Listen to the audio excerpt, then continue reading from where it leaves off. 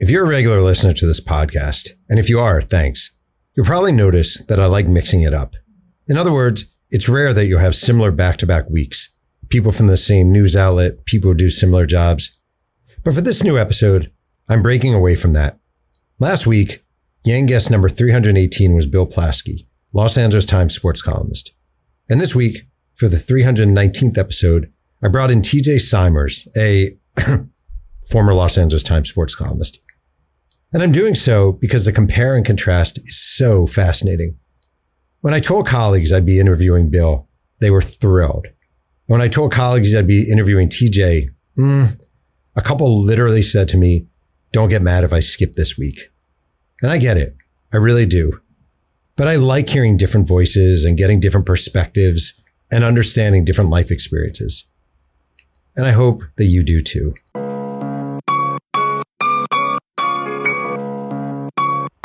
My name is Jeff Pearlman. I'm the New York Times bestselling author of 10 books and the host of Two Writers Sling and Yang, a podcast where one writer, me, talks writing with another writer every single week. And today's guest is TJ Simers, the former Los Angeles Times sports columnist who left the newspaper a decade ago, then sued for AIDS and health discrimination. This is episode number 319. Let's sling some Yang. Dad, your podcast sucks. And nobody cares about your stupid TV show. All right, TJ. Thank you very much for doing this. I appreciate it. And I was thinking of something as I sort of headed into this, which is I've been reading your blog, and I know about sort of the way your time at the LA Times ended a decade ago and the lawsuit that followed. And in some ways, it kind of reminds me of when you see a great athlete, you know, when the career ends. And I don't view it as hanging on, but I view it as sort of, there is I feel like there's a real sadness in your writing to a certain degree, especially on your blog, is sort of, it feels a little bit angry at the LA Times and sort of what's happened in journalism and what's happened to you. And that you were once this guy who was read by a gazillion people. And now you're like, what the fuck is going on here? But am I misreading that to a certain degree? No, I don't think so at all. I think, that 10 years of litigation took its toll. And so I had a choice to make, and it's still not over, by the way. Do I hang up the laptop, so to speak, or do I continue to write? And, I'm lazy at heart. I wouldn't mind watching Gunsmoke all day, but I was trying on behalf of my children to stay alive still. So I continued to write, and then there's no helping it. I mean, I'm sorry. That's who I am. You give me a subject, you give me something to do, and I'm going to give my opinions. I want to get to the meat of this and then kind of drift out of it. 2013, you're writing for the LA Times. You're in your 60s. You have some health problems, and they start reducing your amount of time in the newspaper. Is that where this all kind of started, the beginning of the end? It's a pretty good recap, yes. I was on a trip to Phoenix area to cover spring training, and I collapsed. We didn't know what it was. We thought it might be a stroke or whatever. I came home, continued to work, and then even broke a couple stories, and got called in and said, "We're going to suspend you because of your TV show." And I said, "I don't have a TV show. And we're going to suspend you because of the way your relationship with Mandalay Sports Media, which supposedly put the TV show on. I'm sorry. If I had a TV show, I would promote it." Am I wrong? You had a skeletal idea for a TV show. Is that sort of what they were referring to? Probably going back 20 years until my agent, and I had an agent, and the Times was aware of all this, by the way. Okay. I had an agent, and he said, "Don't ever write a script again. You suck." So I would meet with people. Last guy I met with was Mike Tolan, who did the Lakers thing on TV. Mm-hmm. And but they knew that. I had told him Mike Tolan. I had told him my agent's name. I made fun of myself and my folly of trying to become mega TV guy. Right. So it was gone. It was behind us. It wasn't happening that I hadn't talked to Tolan in over a year. So you just think they wanted to get rid of you? Yeah. I mean, they had a new managing editor. The most he had said to me so far had been hello. And now he was saying goodbye. But they rang up a number of charges against me. And so when we went to court, we had to dispute all the charges. They never proved a damn thing. There was nothing to prove. They were just set out to make a change. Maybe this sounds dumb. If they had said to you, we want to make a change, or we don't really feel like your column fits in blah, blah, blah, blah, blah, wouldn't that have been the wiser move on their part? Yeah, but I would have fought it. I'd just been told by my sports editor, Mike James, you're a must read. I mean, he put it in writing, got the highest review possible. What I was being told by my superiors wasn't what I was being then told by another group of superiors who were not involved in the sports product. And so when I tried to discuss it, it didn't go well. They hired an internal investigator, the business editor, to investigate me. And she concluded there was no wrongdoing. She put it in writing and they never showed it to me. It just was a series of things. And one of the guys even made up a rule, which he put into the, whatever we call it, the ethical code. And he didn't tell the boss that he had done that until a month before the trial. You know, they wanted to get rid of me. I was a dinosaur, believe me. I mean, I was 62 at the time. I was still writing all the crazy weirdo, you know, in your face kind of stuff. And that wasn't his cup of tea. The fact that he and his compatriot, the editor of the paper, got fired a couple of months later, it had nothing to do with my case, but it showed you that they had a few problems. Was there a point along the way when you started realizing you were a quote unquote dinosaur, where things were shifting away from your approach to journalism? Probably the day I took the column. I mean, let's face it. I mean, newspapering has changed so much. And I always felt, you know, they always said if they removed the I from my laptop, I wouldn't be able to do a column. I always thought it was a personal endeavor. I wrote about my family. I put sports in the context of family, in the context of living every day. I went to have my prostate looked out. I wrote about it. When I had skin cancer, I wrote about it and called her a hatchet man, you know, for cutting my face. That's the way I dealt with Kobe and Shaq. And it was just everyday conversation. And who the hell are you? You're Kobe Bryant, great. You can put a ball in the basket, but that doesn't make you any more special than that. But that made you a dinosaur in this business, believe me. But at some point, obviously, the time's like that because you were sort of rolling along in your career. Well, that was one of the funny things. John Sherma, assistant sports editor for the Times, got on the stand and said, hey, everybody knows he's terrible. Everybody knows he's horrible. Well, they had taken my salary to $234,000 from $90,000. You know, they had put me on every prime assignment.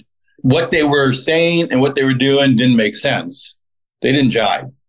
So it wasn't until the end that, in fact, that's how we won the first case. My lawyer said, so Simers wrote 2,038 columns in his first X amount of 10 years on the job. And you say you had a real problem with 5 of them. So she put all these Hershey Kisses in a jar and pulled out 5 of them to show the jury, and then poured the others in a wastebasket. So this is what you did to the rest of his career. You poured him in a wastebasket. And these 5 columns were approved by his sports editor and his assistant sports editor. So what was the problem? And that kind of turned it, I think, in our favor at that point. It was the folly of it. It was just noticeable. Is there an argument to be made? So I'm 51. I don't write for a newspaper anymore, but I could understand a newspaper saying, we're really trying to attract younger readers. You're not the guy to do it. Are there arguments to be made that columnists in their 50s and 60s maybe aren't drawing the audience that newspapers aspire to, and that it is fair to have turnover based on age to a certain degree? Stated that way, and that was a very good speech. Thank you. That works. But then you got to prove that young readers don't read what I wrote. Right. You got to prove that I have no readership at that point. I believe what I was doing, and that was part of reinventing yourself. And you said, you know, when did you realize you're a dinosaur? It was day one, and I had to reinvent myself.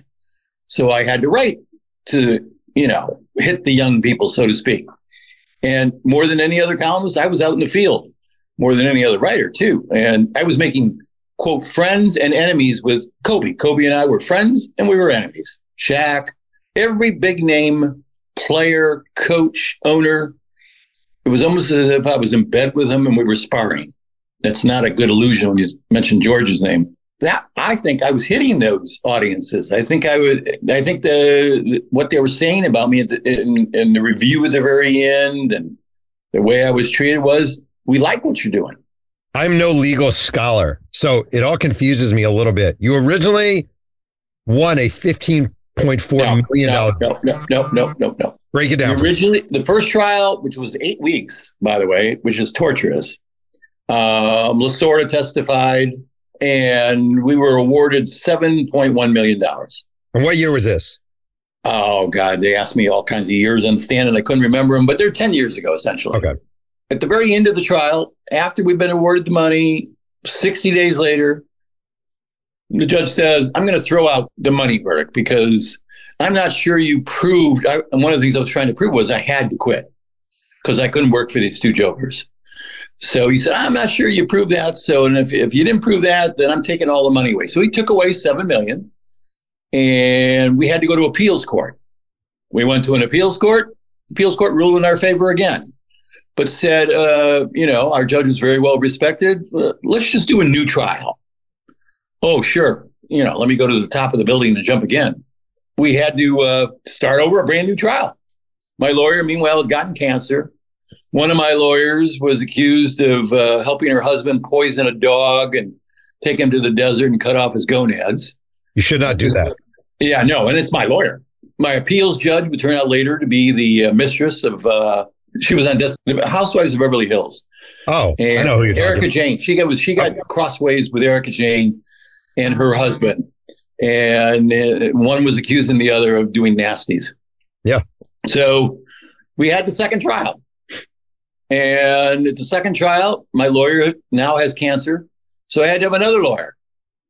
A lawyer who told me when he first met me that he was the greatest that ever lived. And asked me to look down, and I did. And he was wearing hippopotamus boots, he told me. And that's when the judge asked me to stand up, and it looked like I was looking between the guy's legs. And, it was just a farce. But we had the second trial, and he won $15.4 million. Same judge. We go full extent, all 60 days or 90 days. And the judge says, I'm going to take the money away. I think your lawyer, and he was speaking of the lawyer's wife, shouldn't have said some things that she did. And so he took all 15.4 million. Now we have to have a third trial. So we go to a third trial, and we're the only trial being conducted in COVID in LA Superior Court. And it just didn't work out. We ended up getting 1.25. So I won 3 jury trials in LA Superior Court. But in the end, I got a 1.25 million payoff, which paid my legal bills. Yeah. I've never seen a dime. I'm still entitled to, I guess, another 1.5 in their legal bills, but we'll never see it. So it was a debacle. In a story The Athletic did on you, you said, they beat me to a pulp. I admit it. No mas. I'm not Superman. I was beaten to a pulp, and it took out a lot out of me. Do you still feel beaten to a pulp? Oh, God, yes. I mean, what I did to my poor family with the depression and all that kind of stuff. I loved the column. I loved writing it. I loved going and meeting people and seeing people and getting really close with these people. And all of a sudden stop. And the perception was I'd done something wrong. What I had done wrong was I had remained myself, and it just didn't fly in that era of time at the LA Times. So, yeah, they beat me up. It was so crushing to sit there. The lawyer for the other side, who's pretty well known in LA, she'd ask Mike James, are steroids a bad thing? Are they a no-no? And it was like, oh, my God, shut up. I mean, they were mad at me for writing a column about Mark McGwire. I never met McGwire, but he was the Dodgers hitting coach, and the Dodgers were last in home runs. So I went to him and said, is it time to give steroids to the boys? Which I think is pretty funny. You went up to McGwire and said that? Sure. Yeah. And he laughed. Yeah. And the Times editors didn't. They said, that doesn't meet our standard. Well, hell, I had 700 interviews like that, where, Phil Jackson loses to Houston. I said, aren't you embarrassed, Phil, by that playoff loss? TJ, if you don't want to give them fucking credit, This is on national TV, So they lose to Houston 2 days later in another playoff game, and I asked the same question. Most reporters are maybe nervous, I would say scared, sure, to put themselves in that position, in especially a high leverage situation where Jackson controls the room at the podium. And I never sat with the media. I always leaned against the wall. I didn't want to be associated with them. Like Phil would always once in a while said, these guys have been here a lot and they've done this and that. I don't associate with them, Phil. Move on. Say something meaningful. And that was the way, kind of an irreverent kind of approach to everything. I have a lot of questions here. I've been reading your blog, and I do want people to know your blog is at tjpage2.blog. And you spare few knives when it comes to certain writers at the Times these days, including their new sports culture writer, Tyler Tynes, who I know a little bit, but not well. Hold on. Okay, go ahead. Give a real brief background on that. Okay.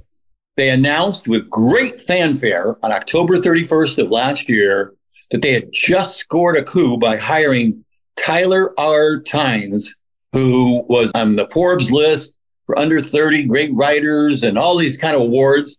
And he didn't write. It wasn't until like 6 months later that he wrote. Disappeared. And I would ask questions. Where's your culture critic? And he finally wrote a sidebar on the Super Bowl on the Philadelphia fans in February, because he's from Philadelphia. Right. So he wanted to write about his homeboys, and he did.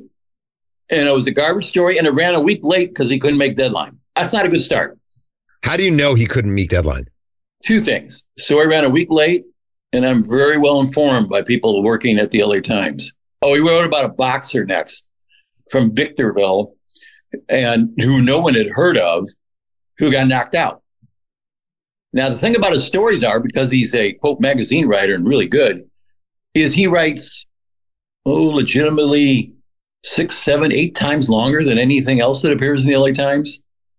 That one never even made print because it was too long. And then he wrote about Brittany Griner. Well, that sounds like a great subject, right? Never interviewed her, which is probably the only thing you're interested in, other than she looks okay on the court. He's written so far 5 stories since October 31st. And they're just not readers. All right, so here's my question. Yeah, what's your question? Why do you give a shit? That infuriates me. You got the gift to work for the LA Times at the age of 30. Yeah. You're a culture critic. You're given this great forum, and you would totally abuse it. I mean, I remember working in Coeur d'Alene, Idaho, going, what would it take to get to the LA Times or the New York Times or whatever? How can you blow that? Journalism is in enough trouble that supposedly our higher echelon don't answer the call. I guess. I do think it comes off as pretty freaking mean. I'm not, again. Oh, I'm sure it does. It does. And I don't know. I always think like, well, for all I know, the guy blank. For all I know, the guy had his foot amputated. For all I know, blank. For all I know this, for all I know that. Like, I don't really know Tyler Tynes well enough to know what's going on. It just, there is a certain level of, you're really mad at the LA Times. You see this kid getting paid good money by the LA Times. You're not getting paid good money by the LA Times. Not only that, they fired you. They never fired me. I quit. They did not fire me. In fact, they offered me a job to come back at that time, and I could not work for those two gentlemen. But I understand your point. I'm not even arguing a lot of the finer points. Yeah. What I think happens is, I've been accused of this, Marcus Thames or Timms or whatever, guy who played for the Dodgers, created a stir like this. They said I was mean to him. And I think any one story that I write sometimes can be portrayed as mean. I think if you read them over time, I'm consistent with Tyler R. Tynes. He just sucks. I think people get the picture. I think they start to understand the guy is not taking advantage of his great opportunity. So to run from that, so no one can write that at the LA Times. No one can say, all staffers know it. They're all talking about it. You know, they all think management is not doing its job by making this guy work. I'm writing a blog. Sounds like grist for me. I'm always reluctant. You're too nice a guy. Maybe to call out other writers for sucking, because I feel like you could certainly read my stuff and say this guy sucks. Yep. Or read your stuff and say, this guy sucks. You know, like we all have opinions on suckiness, not suckiness. And I feel like this writing is hard. At least for me, it's hard. So I don't mind saying like, this guy's being a racist or this guy's being an asshole, or this guy's behaving juvenilely, blah, blah, blah, blah, blah. I don't love saying that people suck as writers. You don't see. Well, I always point out why he sucks. I even quote from their stories, as difficult it is then to read it again. I give them their due for why they suck. It's not a blanket statement. There are specifics involved there. And I've always had a problem with that. Why, as a writer, would you have any challenge to criticize another writer when every writer's job is basically to challenge the people they're covering? What makes another writer sacred that you can't do that? Well, I know why. Because in our business, we get eaten alive if you criticize another writer. We're protecting your own. And so it's like being in a locker room. All the sports writers rally around the guy who's getting beaten up. And it's like, well, that makes this guy, Simer, CJ, whatever he is, boy, what an asshole. You know, I guess so is even the Trump thing. You know, don't go around Trump. You make him angry and he might strike out at you. I hope to God no one ever compares me to Trump. But that is kind of what happens here. I'll go after anybody. And I also will praise just as many people. So people tend to forget that. As you well know, they dwell on the negative. Well, let's say Tyler Tynes writes a brilliant story next week. Would you note it? Certainly. Yeah. In fact, I look for it. I always look for it. Okay. I mean, I've done that with tons of people out there, starting with their athletic abilities. When they do well, you give them credit. If someone does well, you got to give them credit. Have you lost all hope for journalism? Good question. No, actually, I have great hope. I have great hope in the youngsters. They have the greatest chance in the world to get rich, to strike it rich in what they do in journalism. If they use their brain power, there's so many openings.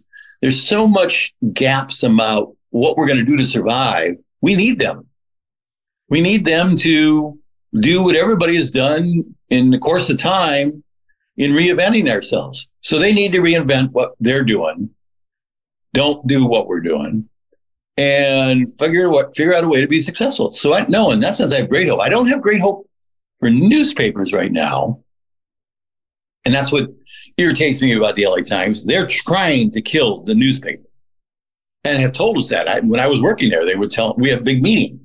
You know, we're not going to have the newspaper here anymore. It's going to go away. And that's all it was making money for them.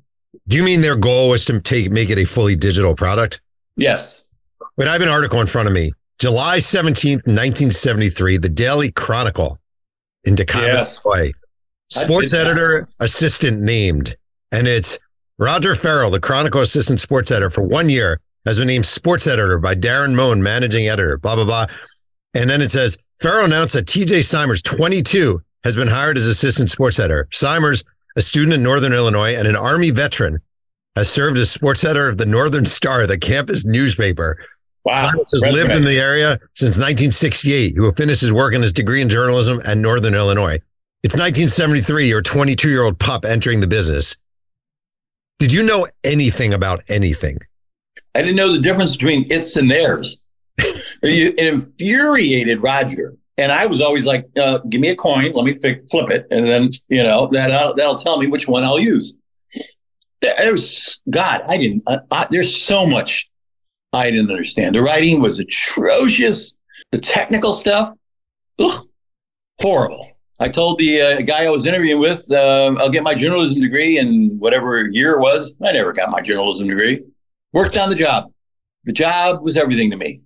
And that's why I went from Coeur d'Alene to Beloit, Wisconsin, to Morristown, New Jersey, to Memphis, Tennessee, to Denver, to San Diego, and then to LA. Climbed the ladder. Wait, I just want to say, Bobcats Dan, Jess Grand. This is the Daily Chronicle, July 18th, 1973. TJ Simers, assistant sports editor, byline. Everything was, quote unquote, grand for the Summit High School baseball team. Summit, yes. Thank you. Tuesday night, after the Bobcats, behind the fine pitching of Dan Grandgeorge, defeated Hampshire 9-3. I don't actually know why you have grand in quotes because there's no mention of a grand slam for like 8 or 9 paragraphs. So you had no clue. You were just a guy trying to figure it out. I'm glad you were able to document the only mistake I ever made in my early career. Wait, what did you early on? You're like a young writer coming up. Like, what does it for you in journalism early on that kind of bites you and sends you on this journey? Well, I'll tell you a quick story. Tony Grossi and I eventually, Tony Grossi worked for the Cleveland Plain Dealer, good football writer. We went to do Ray Myers' Departure from DePaul. Uh-huh. And most of the people listening to you probably haven't heard of Ray Myers, but he was a very famous coach. Mm-hmm. And then we went down to Billy Goat's down in Chicago to meet Mike Royko. Oh, wow. And that was my goal.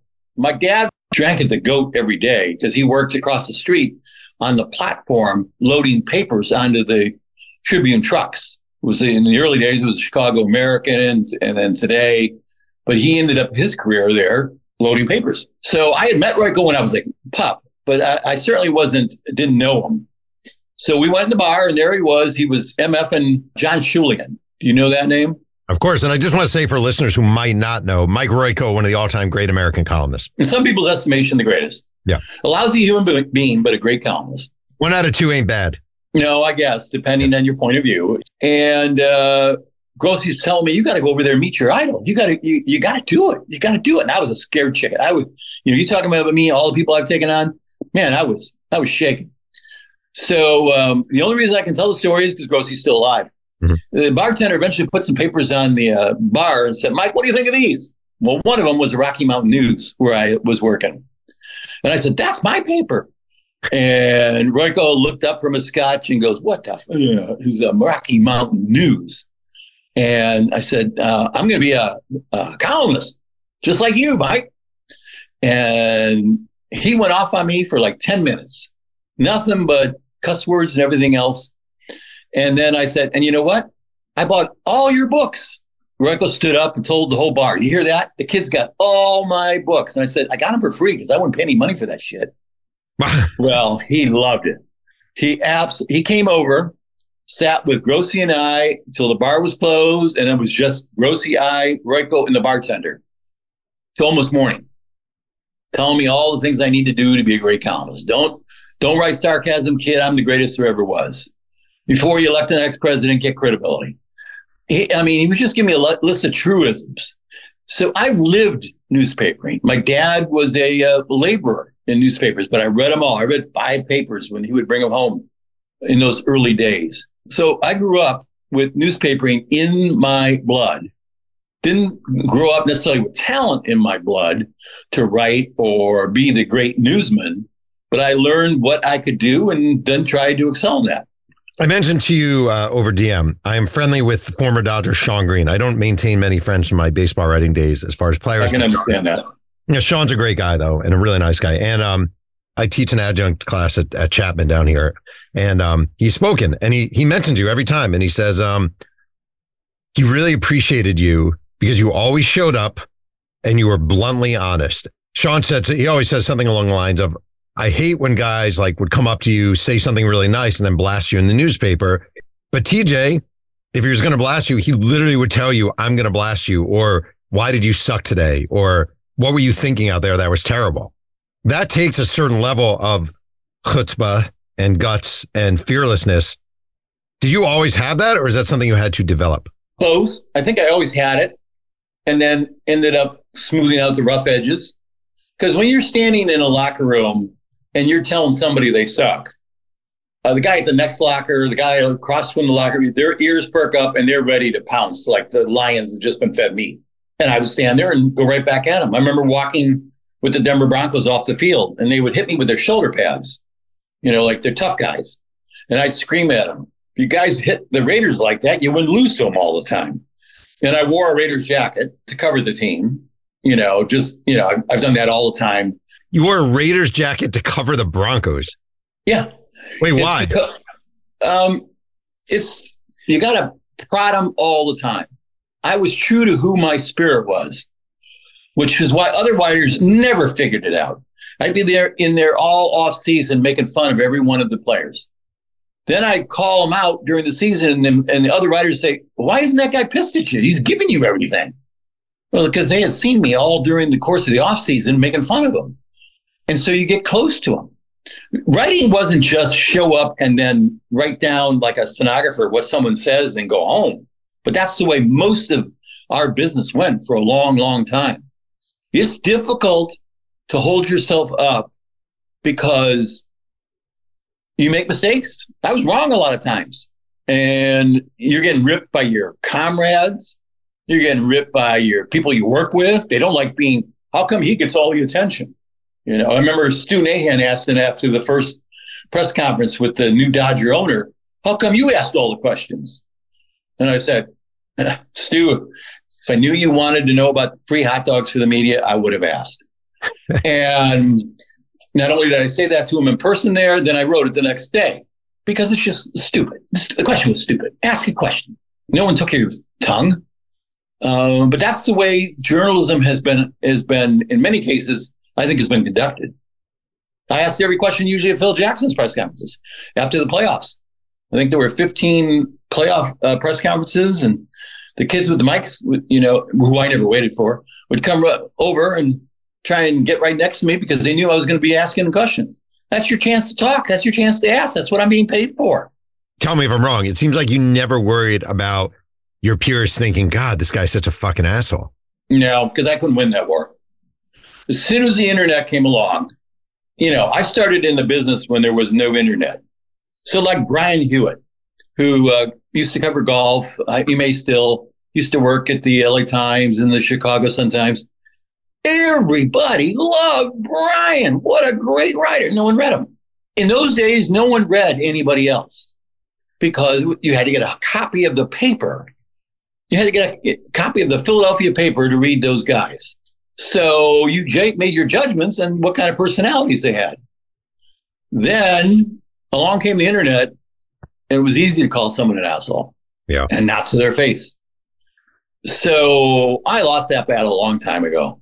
You know, I was going to always be the asshole. That was also a sports editor early in my career. And I don't remember if you remember the name Mark Blodgin, gifted writer for Boston. I treated him like a king. And he wrote in the first letter of each paragraph going down one side of his copy, story on Charles Finley, fuck you, TJ.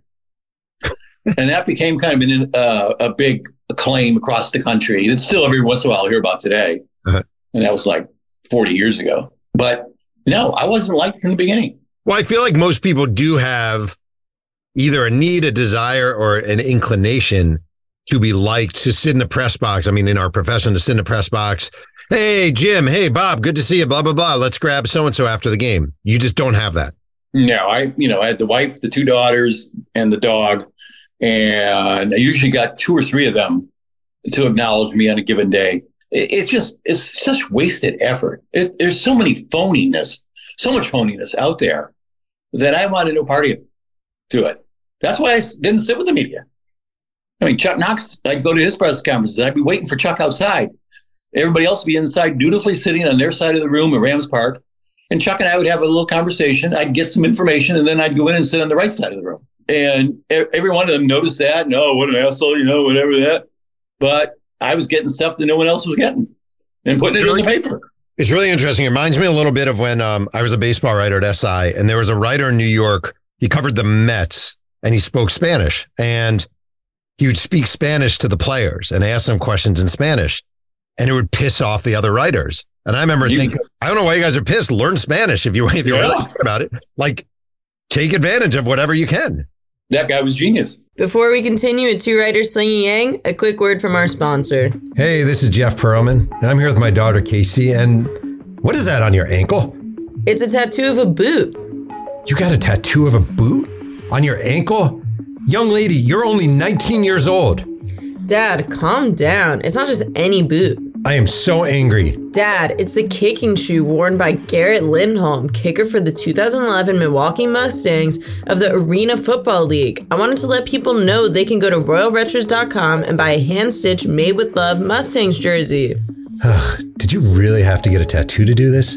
The butt-piercing pavilion was closed. I have a column in front of me that you wrote, pretty well known from your career. April 26, 2013. Towel giveaway won't clean up Memphis. And Dateline, Memphis, Tennessee. Your lead was, I've put my life on the line to be here in this rat hole with our Clippers. And so I expect more than what I got from them Tuesday in a rather flat 12-point loss to Memphis in game 1. Again, I put my life on the line to be here in this rat hole. This rat hole being Memphis, Tennessee. Why would you lead with that? For a variety of reasons. Number one, I had been there the year before covering the Clippers in Memphis, and a columnist there tried to pick a fight with the broadcaster for the Clippers, an old man, Ralph Lawler. And I defended Ralph, and then they got into me and the columnists going after each other. Now, remember, I worked in Memphis for a year and a half, so I knew the city. And when you drove into the city, there were billboards that said, be careful, this is not a safe city. They were paid for by the police department. I always thought that was amusing. They're warning you that it's not a safe place. So the Clippers had to assign a guard to me as the series went on, because I think I wrote once there, the place smells like everybody needs a shower. And all I was doing was, what bothers people in Memphis or any city more than anything? It's where they live. You can't make fun of where they live. So they brought this up at the trial. They made a big issue of it at the trial. Our editor said I was racist and said he took a couple phone calls from people in Memphis. And by God, how did he know they were black? I guess they had an accent. It's so silly. Jim Murray wrote a book, and one whole chapter in it is him as a serial city killer. The LA Times had done this for years and years and years. Murray made a career. He talked about Cincinnati, about hearing the street machinery in the middle of the night. And, you call Louisville, Lousyville, or Losersville. And now I was being picked on for calling Memphis a rat hole, and we all know it is. Do you have to be careful or more careful or careful at all writing about places coming from the vantage point of an older white man sort of snubbing his nose or, whatever you would say at a city that's probably 85% African-American and impoverished? Like, is there the risk of coming off as racist? Well, the first thing is I was in court for the last 10 years. So I guess the question is I should have been more careful. But the point is, no, I've never looked at myself as a white man, first of all. I mean, Rick Jaffe at our place would want me to do a story on black quarterbacks, and I refused. I cover quarterbacks. Am I naive? Absolutely. Am I in denial, pulling I don't like the whole, we had Plaschke was a race writer. He thought everybody had a race issue, no matter what. So fine, Bill, go do that. I had trouble with that. I didn't think we were going to advance the cause by getting involved in that way. So I treated everybody the same. And I never once thought about Memphis being black. I know that sounds incredibly naive, but it's true. I just didn't. That does sound kind of naive, though. I don't understand. How could you not think of it? I was naive. I mean, from the time I started, I went to a seminary when I was in high school on the Notre Dame campus. We lived by the Aryan Nations in Coeur d'Alene, Idaho, and didn't know it. They were in Hayden Lake and down at the end of the road. Never knew it until we were gone. I mean, there's a lot of stuff that I wasn't alert to that kind of stuff. I had nothing to offer. I had no great insight to offer. So why was I going to try and do that? What's the angriest an athlete has ever been at you? No one's ever hit me. I remember a high school coach getting really mad, and I was scared. Jim Everett put me against the pole about a day before he did Jim Rome. And he said, why don't you and me go settle this somewhere like men? I said, Jim, if I do that, who's going to keep your name in the paper now that you're not playing? And he hit the pole and he walked away. There was a guy named Phillips, the catcher for the Dodgers, Jason Phillips. Uh-huh. And he was screaming at me in the clubhouse, get out of my face. I got problems. And I said, I just want to see your check because you told Plaschke that you can't make it on a major league salary. And he said, you want to see my check? Well, I actually want to see your bills because I don't understand what's going on here. So Jeff Kent came over and said, you're going to have to get out of this guy's face. This is his time to prepare for a game. So he hasn't played in 14 games. He ain't going to play today. So we would have those conversations. I'll give an example. Mm-hmm. Matt Trainer was a catcher for the Dodgers, who was married to Misty Trainer. Yeah. And so I went in the locker room one day. I had just watched on TV. We were in Arizona. I just watched on TV the story about the pilot who flew into the South Tower on 9/11. And I watched the story from his daughter's perspective, who had reached out to Derek Jeter, and Jeter had responded and had brought her to the ballpark. I was so touched by the story. So I went into the Dodger clubhouse and said, there's nothing but joy in my heart today. I went to every athlete, every coach. Do you have joy in your heart? Now, I know that sounds stupid, but that's what they would expect from me. I mean, I had established credibility with every one of these guys. Now, I might have been an asshole. I'm not saying I established credibility as a great human being, but that's the kind of question they might expect me to ask. And I got great answers from people as we worked around the room. And I got to Hanley Ramirez. And he says, my man, TJ, how's it going today? And I find, do you have joy in your heart? And trainer goes, get him the fuck out of here. So I turned around to the trainer and I said, well, I'll go if you go, but I'm afraid you don't have the proper credentials to get back in here. And he wanted to go outside. So we went outside. He got into my face. PR people came out. I said, I never thought I'd be talking to an athlete in your family unless it was your wife, and just, nicked him up and wrote it all the next day. The next day he came back, apologized, and we get along great. Wow. These are all intimidators. Every athlete is an intimidator, trained earlier in life. If I'm an offensive lineman, my job is to kick your ass so you don't get to the quarterback. Right. And you're upset that I'm going to ask you a tough question? I wrote about my daughter, the daughter who can't get a date. Now, how can anybody that I interview say that I'm too tough on them? There was a lot of thought given to a lot of this. Wait, I just want to say September 12th, 2012, the column headline was being a cheerleader is a risky job. That was it, probably, yeah. And you wrote, but the voice telling the PR guy to get that clown out of here. So I know Matt Trainer is talking about me. What's your problem, says Trainer. And I'm thinking I'm not the one who hasn't had a hit since July 26th. Are you trying to tell me you have no joy in your heart? I said to Trainer, never for a second thinking I would talk to a trainer unless it was the athlete in the family. Don't come in here causing problems about our attitude, said Trainer. And folks wonder why I don't spread good cheer more often. I tell him the team is dead, but I'm here to revive it. And I remind them how important joy is to what they do. Get out of here, says Trainer a second later. Is there anything else you want to talk about? Hello, anyone home? Sure, but you don't seem to be in the talking mood, I say. And Trainer says, I am now. Then he gets in my face and we're belly to belly because mine is so big. What's wrong with this team, I ask. No comment, says Trainer. And the whole team is watching because the Beat's taking batting practice, knowing they're not going to score anyway. Are you playing tonight, I ask, curious if the Dodgers have opted to surrender. He's not. And credit to his teammates for not cheering. He's getting really upset, and I'm the one who has been stopped from spreading joy. He says it's unbelievable the local paper isn't supporting the team, and I never write anything positive. I mention Cruz, D. Gordon, Matt Kemp, Ramirez, and never get to the Clippers, Vernon Wells, and a wonderful USC fan with ALS. I don't think you didn't need to come at Hanley like that, snaps Trainer. You mean my man? He tells me to meet him outside. I have a pass to get back out, but I worry he might not. He says, I'm in the dugout.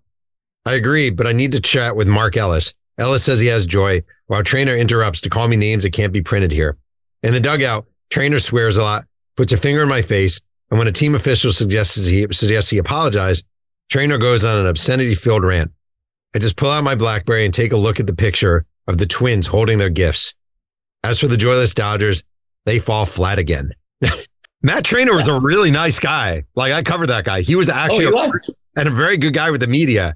Do you ever, when stuff like that is going down and Trainer's pissed and he's pissed at you, and for all you know, he woke up that morning and stepped on a piece of glass, who the hell knows? Like, do you ever think maybe this guy's just having a bad day, or is it not your job to think maybe this guy's just having a bad day? But take me as you get me. That's what it's all about. I mean, that's what happened when I did the Marcus Thames story. Matt Kemp, Kent, I think it was the big picture. I can't remember his name. We're all standing there as I'm interviewing Thames, and they know I'm going to kill him. They just know I am going to kill him. So Thames leaves, and they all beg me, don't do it. Don't do it. I said, sorry. I take you as I get you. The way you come at me is the way I present it in the paper. I'm just telling people what you're like. And so I did that with everybody. So Matt Trainer, he got the thing. That's why I got along with Manny Ramirez. Manny Ramirez, could say all kinds of crap to me. I'd just write it down, and I'd write what a bobo he was, and he loved it and laughed. I think it works. I think Matt Trainer was a nobody. So I certainly wasn't hurt my relationship, but the way I was talking to him is the way I would talk to Kobe, and I think I had a great relationship with Kobe. What was your relationship like with Kobe? Well, one year we didn't talk to each other. I tried to talk to him during the offseason, and his agent, Palinka, said, Kobe's not going to talk. I said, well, give him a message. Tell him to go fuck himself. So when we came back, when he gave an interview, I would turn my back. But then eventually, because I'd go sit on the court with him. I did actually go on the court in the early days and said, my daughter can teach you how to shoot three-pointers. She's a California state champion. Let me bring her out and teach you, because you can't even hit the Pacific Ocean from the pier. So he told me, get the, whatever. And that night set the NBA record for most threes made, and said, tell your daughter about that. And I said, well, you missed 6 shots. She would never miss 6 shots. So we had that kind of sparring back and forth. Some of it good naturedly, some of it not. But he made you alive, because you had to be on your game. If you're going to go to Kobe and you're going to play the game of repertoire, you're going to get killed if you're not ready for it. So I love Kobe. How do you feel about Shaq, covering Shaq? I think I blew it with Shaq. I was on his side, or Kobe's side, almost all the time. And I don't think I did a good job of presenting Shaq until really late in the game. And Shaq's just a wonderful person. Yeah. I'm sorry I didn't get closer to him than what I did. I wrote a book about those Lakers, and it does seem like the media felt compelled to either be Team Shaq or Team Kobe, and there was no sort of middle ground. And in a way, that seems like a failing of the media to a certain degree, that you felt like you had to be one or the other. But am I misunderstanding the circumstance of it all? Well, no, if you're going to cover the team, unless you want to do your milquetoast approach, where you get, Kobe's side of something and then Shaq's side of something, and geez, let's all go home with this happy-go-lucky story. You actually were pitted against one or the other. You were taking sides because they did not like each other. And I blame everything on the breakup of the Lakers to Phil Jackson. Phil Jackson did not like confrontation, did not want to get involved with either one of these guys. He never had the ability to step in and say, knock it off. Just didn't have the ability. Everybody thought Phil was so tough. Phil was a marshmallow. So I blame Phil for that. And the media, I think they all picked sides. All became mini columnists. Isn't that terrible? When Kobe died, you obviously were no longer writing for the Times. And there was a lot of debate about how to sort of cover his death with everything that happened in Eagle, Colorado, and sort of his relationship with teammates, which were not very good. You're this guy who doesn't really take any shit, and you have a reputation for not taking shit and being unsparing. Do you feel like the coverage post-death was too soft, or is that understandable considering the tragedy of it all? The tragedy of it all bastardizes the story. I mean, it just, no one can get a fair read. It was just, I felt not worse, but terrible for his daughter. There was a chance that Kobe and his daughter were going to play against my daughter. And I was looking forward to that opportunity if it happened, because I wanted to kick his ass and kick her ass. But I felt all the things that she was missing out on. I was more upset about her death, not than Kobe's, but I was really bothered by that. Kobe had lived a pretty good full life until that point, and getting certain things he didn't deserve. He had so much more to offer. It was just a damn shame and tragedy. There was no way you could win in that. I mean, I've dealt with death. I was there the night Hank Gathers dropped dead, and I covered it, and I blew it. I did a terrible job because I covered the X's and O's of it. I went to the hospital. I went outside when they were putting the paddles on him. Wait, DJ, I just want to say, for people who may not know, Hank Gathers was a basketball player at Loyola Marymount, a superstar, would have played in the NBA, had a heart condition, and actually died on the court in a home game, correct? The conference playoff game. Okay, and you were covering that game for the LA Times. I was actually covering it for the San Diego Union. Okay. But just did a horrible job, man. And it's always always bothered me because I was so cold-blooded in reporting the news. I was a reporter that night. And I felt, I remember Tom Friend, and I don't have great affection for Tom Friend, but Tom Friend was back in the back with the family as if he was a son of their family. Yeah. He was doing the job. I wasn't. And that's always bothered me. So, Hank Gathers. What's your biggest mistake as a journalist? I'm not talking about pissing people off or blah, blah, blah. Have you had any just horrible errors? Well, I avoided one, which was the night that Elway was traded to Denver. From the Colts. I was going to go to the dog track. And I talked to Clark Judge from Baltimore, a reporter, and he was tied in to the Elway side of things. And he said, they're going to trade him to Denver tonight. I said, Clark, you're full of it. You don't know what you're talking about. I got in the car and I started driving to the dog track.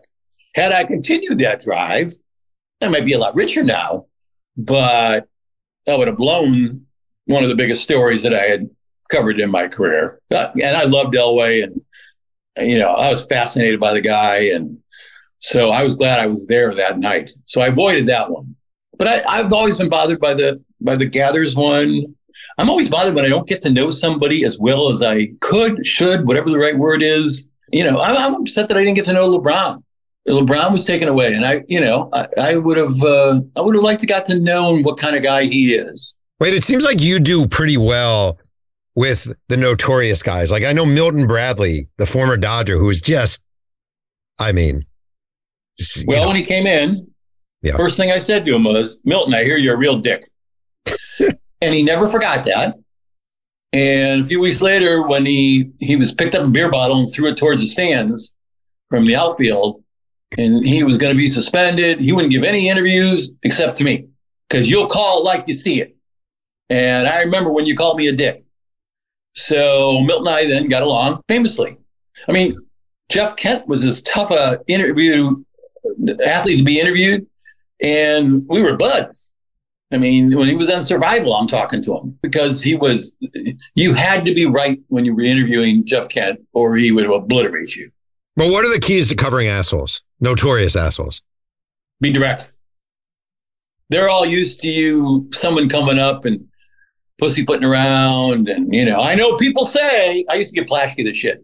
Plaschke and I would sit upstairs and he'd say, that guy's such an asshole. Then we go downstairs and he'd say, there are people that pick it. Yeah, you, Bill. You were just upstairs calling the guy an asshole. Why are you changing your tune now? I don't think athletes like the phony sidestep. I think they appreciate it when you say, I was doing it with Mark McGuire. I would every year I would interview Donald Sterling. And I'd begin by saying, Donald, you're the worst owner in all of sports. No, I wouldn't say, no, Donald, you are. Okay. You set the tone. You set the ground rules with everybody when you put them on the spot. Let me ask you a final question. It kind of goes back to where we started a little bit. You're in your 70s. You write a blog, not really in the age of blogs anymore. Blogs have kind of fallen off to a certain degree. Yep. You don't have a huge social media following. Nope. This guy who again, had this sort of dream job, LA Times columnist, and now you don't. It seems like it fucking sucks. It seems like you are generally, it sucks. And I wonder, can you still get writing satisfaction the way you did? Is there still that juice or that electricity that you got from being a journalist? Is that still available in where you are in life? No, absolutely not. I mean, it'd be criminal for me to suggest that I could. I do the best I can. I've tried scribbling together and put together a book, but no one buys books now. I'm even having second thoughts about doing the blog now and saying, just what are you trying to do? What are you trying to capture? I admit I still haven't put the trial behind me. And I'm always second guessing myself. Should I have done what I did and suing the LA Times? And then when they offered me my job back because they admitted that they kind of blew it, should I have taken it? No matter how I answer those questions, it's not going to make a difference now. So the only thing I think I can do is try and, help younger writers out. And I don't know how to do that because I'm not going to teach. I don't have answers. Is there an argument to be made that there's a certain element of the repercussions of not really giving shit about relationships along the way and sort of having that sort of fuck you, fuck you, fuck you. And then here you are and people are kind of like, well, fuck you. So in other words, I'm getting my due now, my comeuppance. I'm not saying you are or not. I'm just saying, is that a factor? Well, I think that's kind of why people don't ask the tough questions, why they don't, well, I remember a TV person saying to me, well, if I do that, they'll never talk to me again. That's the ultimate comeuppance. Yeah. When you're in journalism, if I'm really tough with this person, they might not talk to me again. I never had that problem. I think I once figured it out. There were like 5 people that never spoke to me again because of what my delivery and demeanor was. But I also still had the forum of the LA Times, so that might have explained why they were still bullied into talking to me. And bully was a part of it. You had to do that to leverage whatever word you want to attach to it. I think it happens in our business. Like I never gave a damn about the other journalists. I always celebrated their success, got upset, like what we're doing now. I think the future is in the youngsters and all these guys that are doing Around the Horn and ESPN and everything else. None of them are trained. None of them have lifetime experiences. They're just faces that come on and can rap poetic and make the younger crowd smile or get, raise a fist. I'd like to see more. So, but I'm not the right person because you're right. I played myself off the stage and that's just the way it is. I didn't choose to be cozy with a lot of the media in the profession. The ones that are my friends, but I don't need more than that. I just want to say the one thing I really, really admire about you, and it's something that I have aspired to attain. I do not shy away from asking hard questions. I don't shy away from knocking on strange doors. Like I do it, but I have to get myself up to do it. Like I do have to sort of, okay, you're just going to do this. You're going to do it. You're going to do it. I might drive around a block 4 times before knocking on the door of someone. Like I have to get myself up to do it.